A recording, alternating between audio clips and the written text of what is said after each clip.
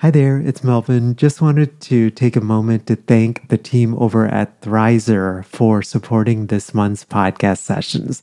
Thrizer is a payment platform that you have to check out if you are a private paid therapist and accepting out-of-network benefits. It basically helps clients save on therapy up front. Thrizer can help verify a client's out-of-network benefit ahead of the first session so that they get transparency up front on what their out-of-pocket costs will be. I'll tell you more about Thrizer here in the middle of our session, but if you go to sellingthecouch.com/Thrizer, you actually and then enter the code STC upon sign up, you get your first $2,500 in fees waived. Again, that's over at sellingthecouch.com/Thrizer, and be sure to enter the promo code STC. So we'll jump right into today's podcast session. Hello. Welcome to session 269 of Selling the Couch. I hope that you are doing well and having a good day. As I record this, we are actually getting ready for spring because there's been a crazy amount of snow here in Philadelphia.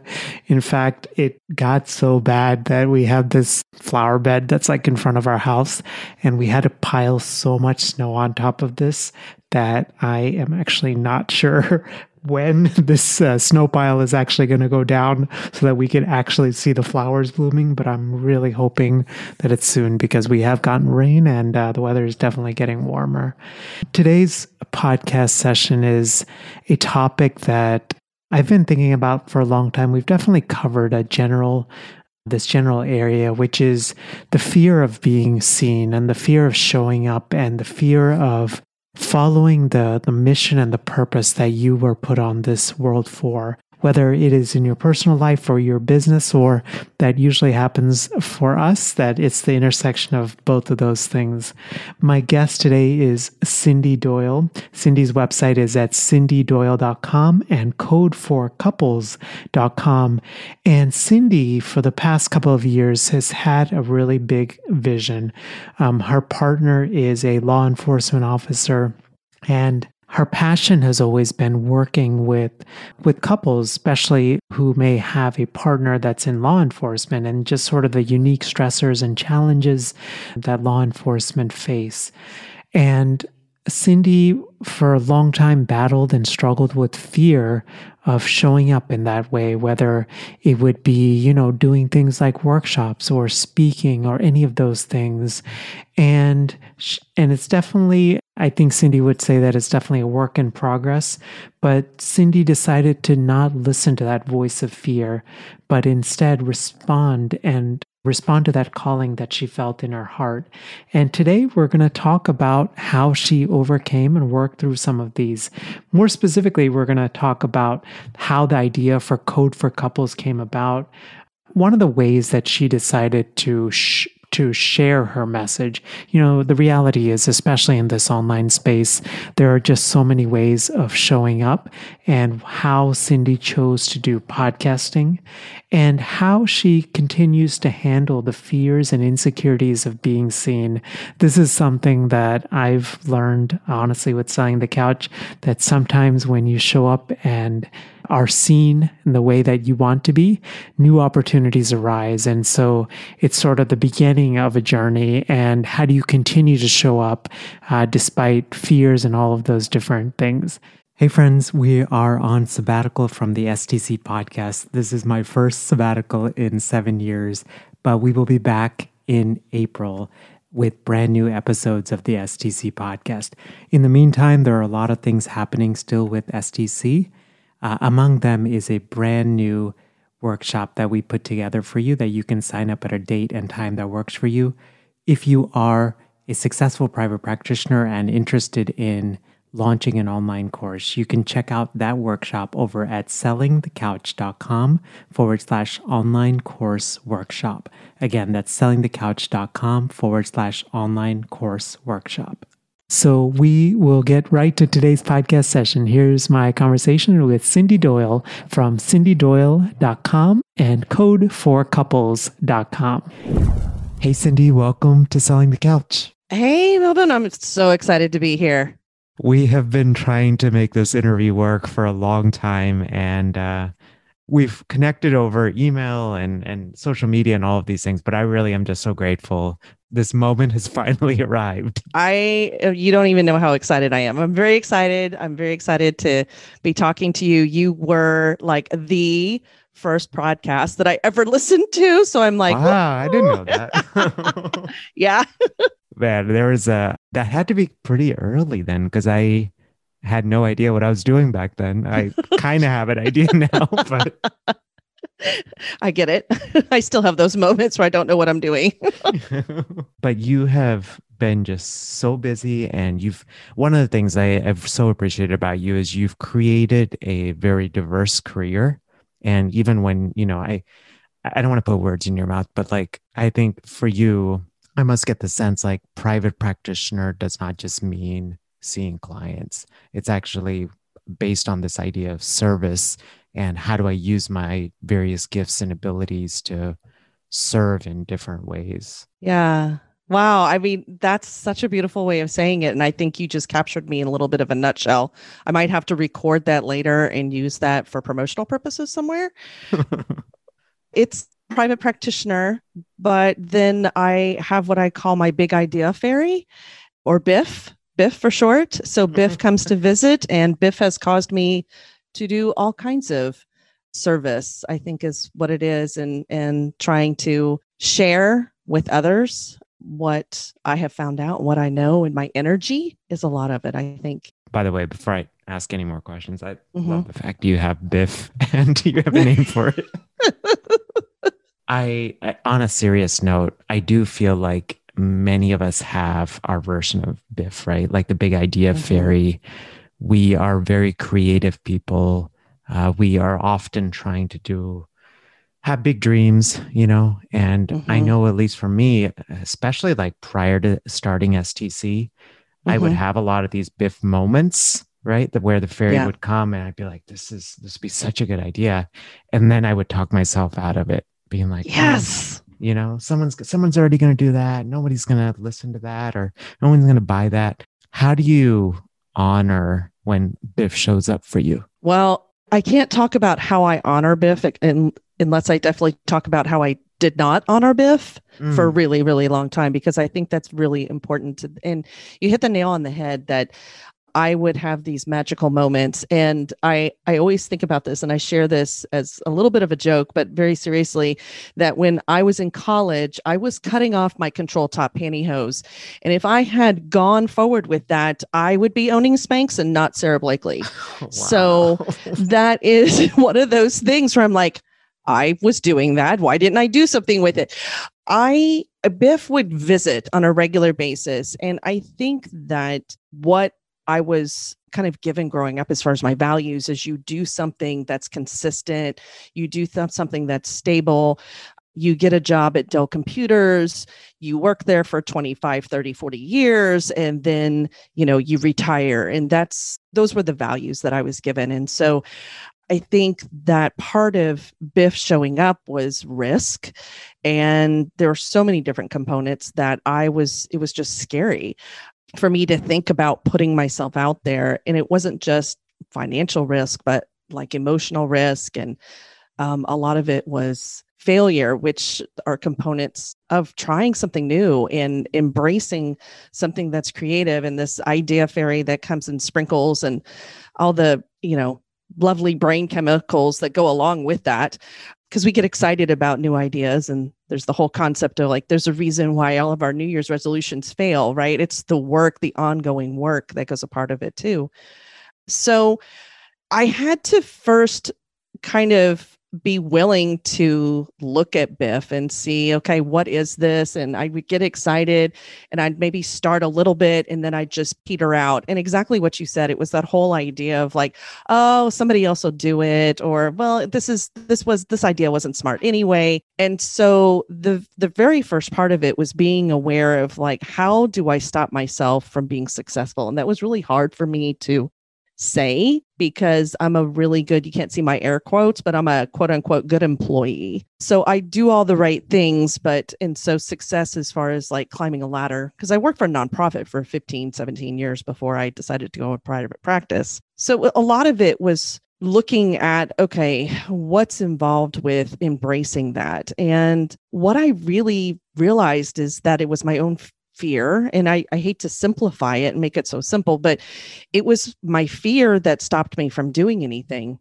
And so what I've come around to is, and I say this to my clients now all the time, is like, what's the purpose for the fear? I've learned that I have to embrace the fear in order to be able to even allow Biff in my life and allow space for Biff, because I have to let go of any kind of fear, or not really let go of. I have to live with the fear is what I do. So it's kind of just part of what I do now is go, okay, well, let's brace ourselves and see what this is and where it wants to go. And I think there's some really defined action steps that I do now as a part of that process. So I don't know if you want to go there yet, or if you want to. You said a bunch of stuff. So these were so good. I actually want to like dive a little deep and then we'll definitely go there. So you said one of the challenges was, oh, by the way, you mentioned Dell Computer because you grew up in Austin, right? Yes. So that was like your model of, right.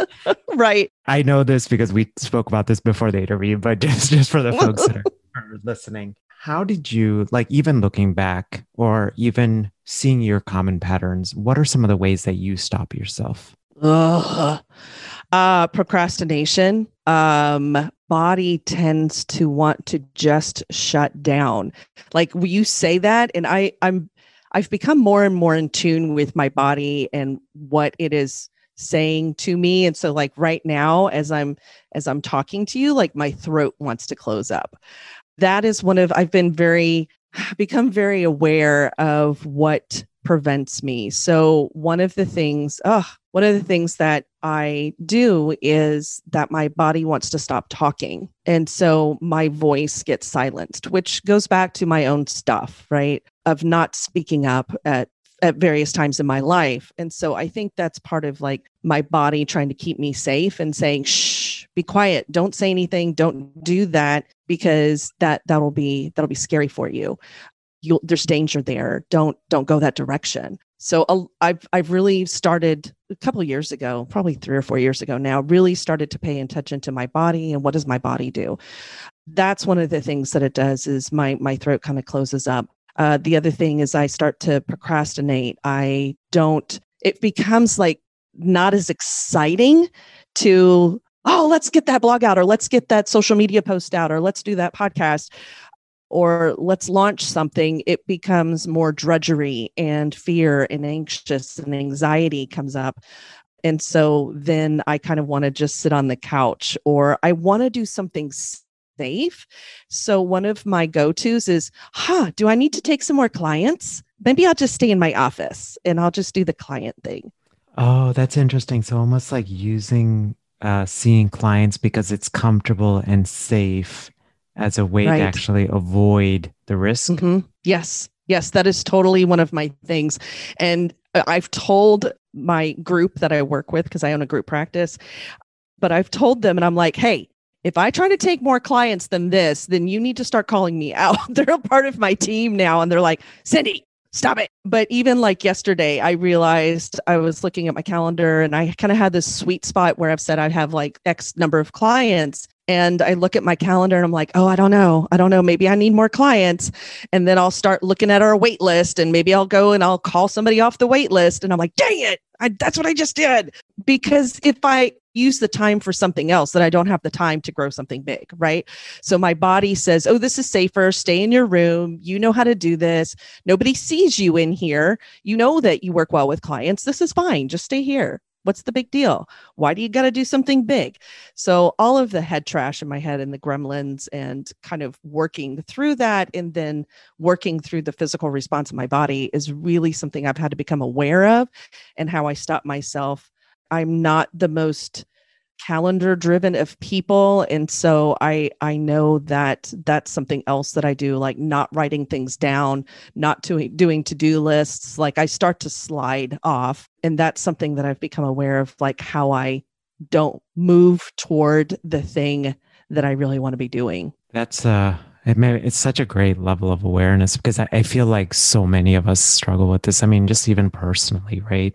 Mhm. I started this podcast, like, in some ways, like very naively thinking like, oh, I'll just do some interviews and whatever, right? Yeah. But Yeah. then you realize, like, podcasting is it's a thing, and it puts you in front of new opportunities. It puts you in front of new audiences. And yeah, I mean, it's stuff that I've constantly, and I think still to some degree, battle, which is as you step into these new areas, like feeling like you don't belong there, Yeah. and Yes. and to your point, like, right, doing what's safe and what's comfortable and what I know how to do, right? Yeah, it's such a great insight. So I wanted to actually ask you, so you have Code for Couples. Mhm. What is Code for Couples, and how did this idea come about?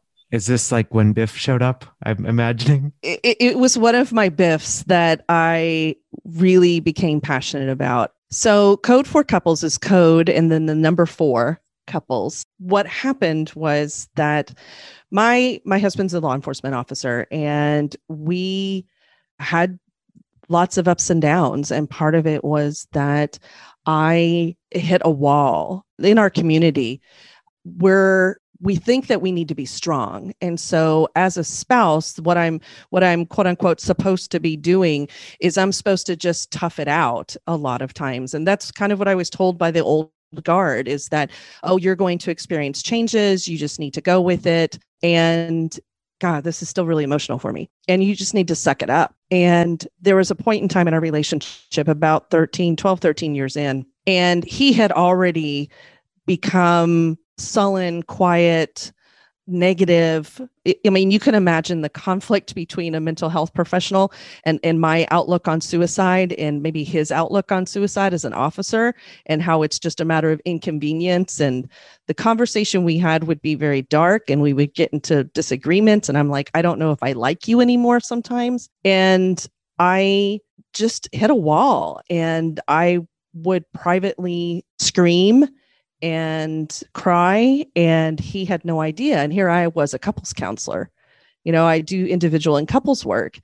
And I thought, wow, I can't even, what's wrong with me? What's wrong with our relationship? And we started talking about it a little bit more, and he became aware. He would always talk about how other relationships would break up. And so it was one of those things, and you can get it maybe a little bit because you're from Texas, but we were in a deer blind, and sitting in the deer blind, not shooting anything, by the way, guys. I didn't kill anything that day. You don't have to worry about it. But I'm sitting there in the quiet, and I am thinking about, is there anything I could do here? Can I go beyond my office? Because at that point in time, I had read a couple books, and I had kind of figured out, there's this whole other world that I didn't get and understand psychologically. So I started educating the couples that would come into my office about this. And I thought, gosh, is there some way I could get this message out bigger? Can I make a bigger impact on this community that I'm so passionate about and that I love? And so in the deer blind, I kind of thought, hey, I want to start a company. I want to start maybe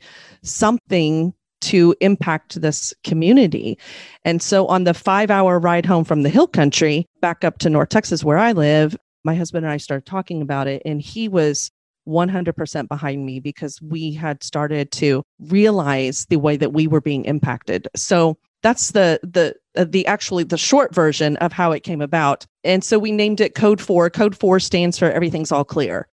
Code 3 is lights and sirens, the something's burning down. Code 4 is the all clear. So we called it Code 4 Couples, and in essence saying like, hey, you're a couple that's all clear. You're good. And you work to stay clear. And so that's how it came about. And it's originally, I wasn't sure what exactly it was. I started with a podcast, and I know one of your questions was, why a podcast? And I really thought about this, and our lives are very busy because most of the time we are alone. There's a lot of spouses that are running the household by themselves with their kids, running everybody around while their spouse sleeps or is on shift. And then you have a lot of officers that are alone on shift at night. And so I thought, a podcast is a way to reach all of them, because a lot of times we get in the car, we throw in a podcast, we're cleaning house, we listen to a podcast. At least I do. Maybe I'm, but I think a lot of us kind of listen. We've become a more audible or audio. I'm not trying to plug anything there, but we listen a lot. I don't read a whole lot of books. I listen to books now. And so it was a way to access and share information. And people, I think the other aspect about it was sharing my personality and sharing my emotion and feelings that doesn't necessarily come through in a blog. So I felt like I could connect more with my audience that way. And that's how it's grown. The mission. I was just going to say, I think that you said a subtle thing, which I think is so powerful when trying to decide mediums to go into, which is, I think it's that trying to figure out what is your comfort level, but then ideally also trying to align it with your potential audience. Like, how would they be consuming that content, right? You just described it so magically, where a lot of folks are isolated, and how do you reach someone that's isolated, right? Or someone that's on duty and they're going right there. They may not necessarily have the time to watch YouTube videos, right? Yeah. Or, a lot of times they're listening to the radio station or something in their car. So it's besides the, dispatch. Yeah. Right. I interrupted you. So you said, I was just to say, I didn't know where I was going. Now I've become more clear over the past 3 years. Actually, I guess we're going on 4 now. I really launched it in, in earnest in 2017 after the shooting in Dallas. And that's really where I was like, okay, I really need to get this going, because I was kind of doing it half-heartedly before then, for a year. This is the shooting at El Centro, or? Yes. So now my mission really for Code 4 is to help law enforcement couples have connected and thriving relationships. So to feel connected and resilient, I could not remember that word. So connected and resilient relationships, because part of it is the idea of, normalizing their experience, educating them on all the things that I had no idea about, that it's not about sucking it up. It's about understanding and empathy, and both partners seeing they're part of that, and then empowering them to have the tools that they need to make sure that when they leave the law enforcement community, or while they're in the law enforcement community, that they don't become callous, that they can be human and kind of humanizing what their life, because that negative filter, if they're in that negative filter all the time, every day, then it just corrodes who they are and the family. Right. Absolutely. Well said. Yeah. It impacts them. It impacts their loved ones as well, and this ecosystem they're in outside of work. Absolutely. So Code for Couples has evolved, which, all businesses evolve, and you put these things out. You said earlier that, one thing you've often struggled with is just fears of even showing up and feeling like this is your calling, right? I would imagine that fear probably came up like crazy. What do you mean? Like, you are going to now be this person that works with this very specific niche and serves them. Yes. Right. You said, one of the things is you try to understand the purpose of the fear, and you have these defined steps, right?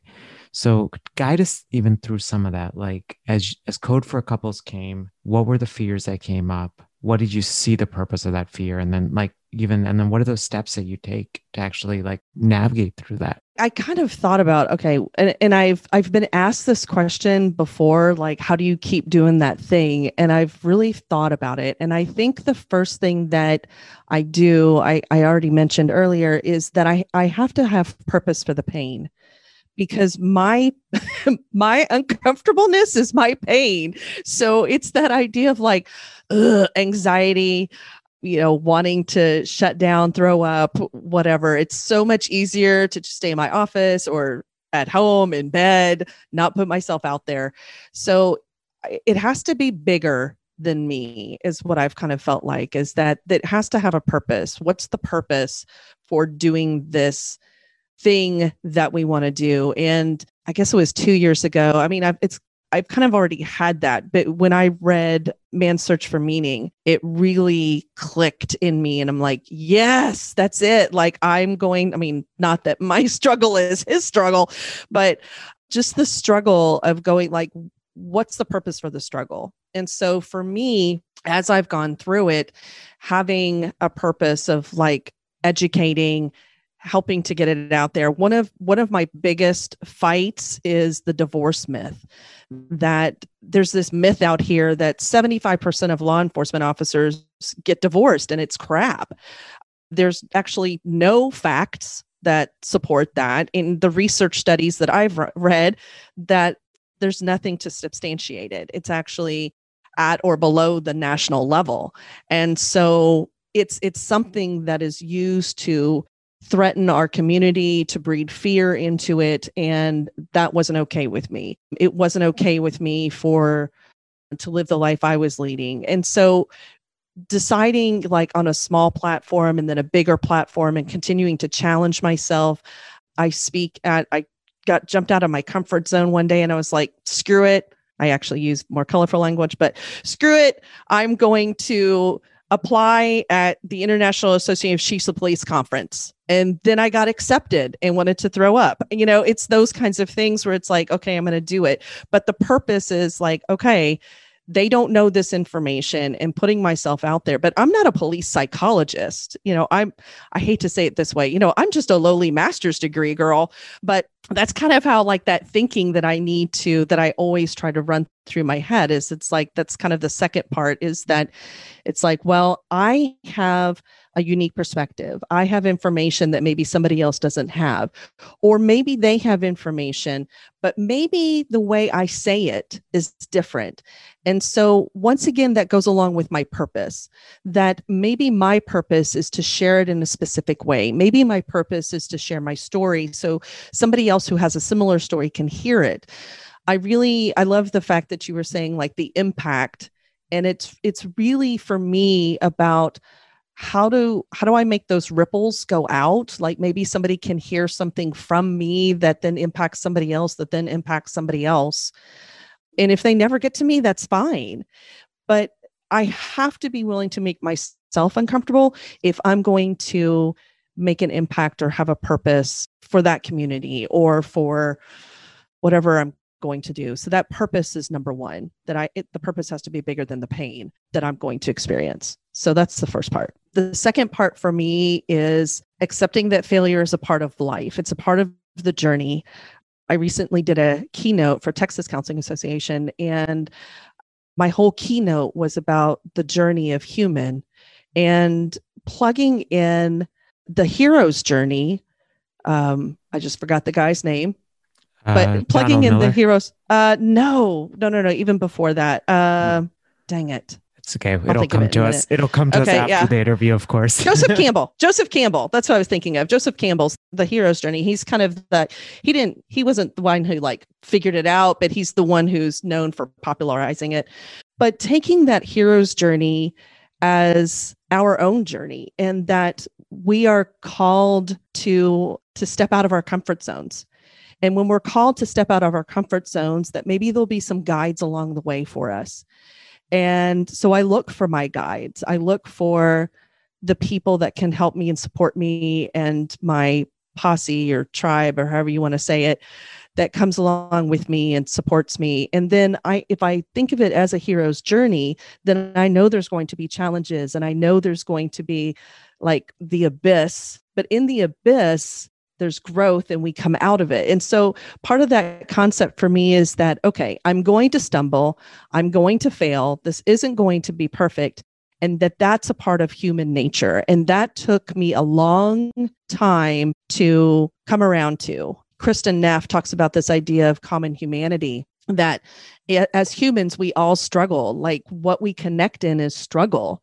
And so once I got it into my bones and kind of understood, because along the way, I had some big struggles that I didn't want to share because I was afraid of being judged. And once I came around to the idea that, okay, this is a part of being human, it's a part of living life, and I can choose to either live it or really stay safe. And staying safe was good, but it wasn't fulfilling me in the way that I wanted to be fulfilled. I felt like there was this part of me that I wasn't embracing. And that's the idea of BIF. So I had to understand that like failure was a part of it, and it's okay because we all fail, we all struggle, we all fall down and go boom. And we get up and we learn from it. It doesn't mean that it needs to weigh us down. It doesn't have to be shame. So learning from it, growing from it is something that I had to learn in order to be able to get out of my comfort zone, to kind of embrace BIF, to move forward with that. And then the third part is to reframe. I've reframed so much. I have anxiety, and I've had anxiety probably since middle school. My brother and I now talk about it, a lot. And we're like, that's where it comes from, because we realized that my mom probably has some anxiety too.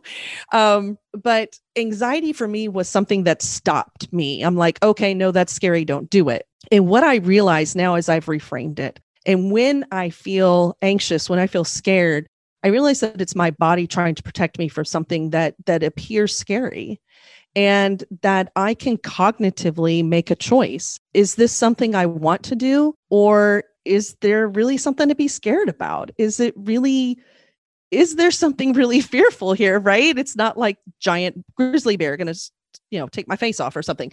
And so I've really learned to reframe that fear. And my friend Kate Walker, who's here in Texas, said, "Oh my gosh, Cindy, I've got a perfect hashtag for you." And I'm like, "What?" And she's like, "Fear's your love language, girl." And I'm like, "Oh, yes." And so that I've just embraced that hashtag now. And I'm like, hashtag fear's my love language, because it indicates for me that this is something of value and importance. And I feel this way because it is valuable and important, or it's exciting. Many times I've interpreted excitement incorrectly as anxiety, because it kind of feels the same way in your body. So I've really had to get out there and go, okay, you know what? Fear is just my body telling me this is something really important to me. And so I say, like, fear is my love language, and I reframe it.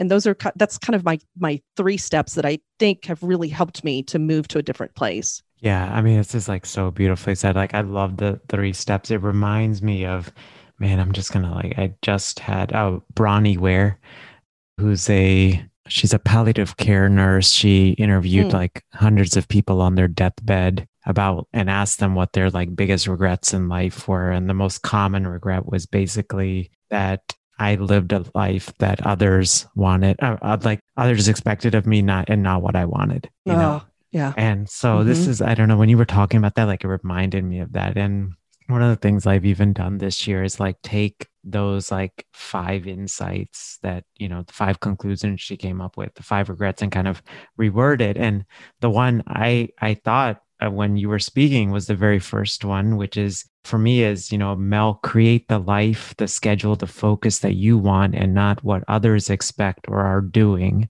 Otherwise, you'll be chasing expectations you'll never catch. Wow. Yes. So that's awesome. I think, you said that like so well. And I think, right. And especially I resonate with that because as someone who also struggles with anxiety, it's so easy when any sign of anxiety comes up, we attribute it to fear and like, bad. And just a way of like subtle, like distinguishing anxiety and excitement. And I really like that and appreciate you like articulating that so well. Thanks. Yeah. Cindy, I'm grateful for our time. Time flew. And where can we learn more about you, about the practice and the awesome work that you're doing in the world? You can connect with me on my website, which is Cindy, which is CYNDI, Doyle.com. There's a whole story about how I changed my name in high school because I wanted to be unique and different, from Cindy to Cindy. So it went from CINDY to CYNDI, Doyle.com. Or if you're interested in my work that I do with law enforcement, I actually have a book coming out next month too. Thanks. Another thing that I wanted to be like, so my book is called Hold the Line, The Essential Guide to Understanding and Protecting Your Law Enforcement Relationship. And that is also on my code 4 couples.com website. Perfect. I'll link to it in the show notes, and then definitely let me know when it's live and we can share with our colleagues as well. Okay, thanks. Cindy, grateful for our time, and have a great rest of your day. You too. Thank you so much. Bye. Hey there, hope you enjoyed my conversation with Cindy, and especially if you are in a season where you feel compelled and you feel this calling to serve in bigger and bigger ways, whether it is launching an online course, launching a podcast, doing speaking, writing a book, whatever that is. I hope that today's podcast session has just been really helpful for you. I know that when I was having this conversation with Cindy, I think one of the things I just realized is how many of us, especially in our field, feel called to do bigger things, but how many of us really suffer in silence, with that fear. Man, I don't know, I'm getting emotional about this, but I think I'm getting emotional because I know this episode's like personal for me, because even starting Selling the Couch, if I had listened to the rational and normal Mel, I would have honestly been working at a university counseling center and probably would have been like a director or an assistant director at this point and called it a day. There's no way that I would have launched Selling the Couch and even had the privilege to grow it to where it is and to be able to serve each of you in this way. And so I just want to encourage you with this episode and help you think through what is your Code for Couples moment or what is your Selling the Couch moment, and really taking a moment to reflect on that. I mean, even if you need to pause this episode so you can just journal and write some thoughts down, feel free to do that. And then please feel free to join our community on Facebook, which is over at sellingthecouch.com/community. Please feel free to share your fears and thoughts. And, there's a bunch of just amazing folks there that have access to a lot of different resources and tools and strategies, and really try to create a community that is inclusive and positive and all of those different things. Hey friends, we are on sabbatical from the STC podcast. This is my first sabbatical in 7 years, but we will be back in April with brand new episodes of the STC podcast. In the meantime, there are a lot of things happening still with STC. Among them is a brand new workshop that we put together for you that you can sign up at a date and time that works for you. If you are a successful private practitioner and interested in launching an online course, you can check out that workshop over at sellingthecouch.com/online course workshop. Again, that's sellingthecouch.com/online course workshop. And as we wrap up, show notes to today's episode can be found over at sellingthecouch.com/session and 269. And I just realized if you actually look back at episodes from this year, big news, we have transcripts for each episode. This is actually something I've been wanting to do for a number of years, but as you may know, transcripts can get quite expensive. But I know that many of our colleagues, especially that are hearing impaired, don't get the chance to listen to this podcast. And I wanted to offer transcripts as a way to serve them and make sure that they have equal opportunities to succeed in private practice. And I know that for all of us, sometimes we may be in the middle of just writing notes and listening to this podcast, and we're like, oh man, what did Mel say? Or what did that guest say? And so you now have transcripts, and so you can literally download it, copy, paste stuff, make your own notes, any of that kind of stuff to help you out. Now, we're still trying to figure out the best way to present these, but the best way you can find them is if you go to sellingthecouch.com/podcast, hit that button, or if you're on a smartphone, if you just hit the description section for this episode, just toggle all the way down on that description and the transcript is copied and pasted there. So hope you find it helpful, and thank you for just the many ways that, each of you guys support this podcast. So without you, none of this would be possible. And I'm just so grateful. Have a great rest of your day. Bye. Thanks for listening to the Selling the Couch podcast. For more great content and to stay up to date, visit www.sellingthecouch.com. So if you've been listening to the STC podcast for a while, or you've been listening to podcasts and you've had this thought of, Mel, I would love to launch my own podcast in order to grow my business, just wanted to encourage you to check out our free podcasting workshop, which is over at sellingthecouch.com/podcasting workshop. You can basically sign up at a day and a time that works for you. It's 90 minutes. And when I do these workshops or when I record them, I truly believe in the quality teaching. So it's going to be well worth your time. We're going to go through gear recommendations and how to launch strategically and how to think about monetizing your podcast and how to line up your podcast with your existing offers and how to do it strategically and authentically and not salesy and slimy and all of those things. So again, the link is over at sellingthecouch.com/podcasting workshop.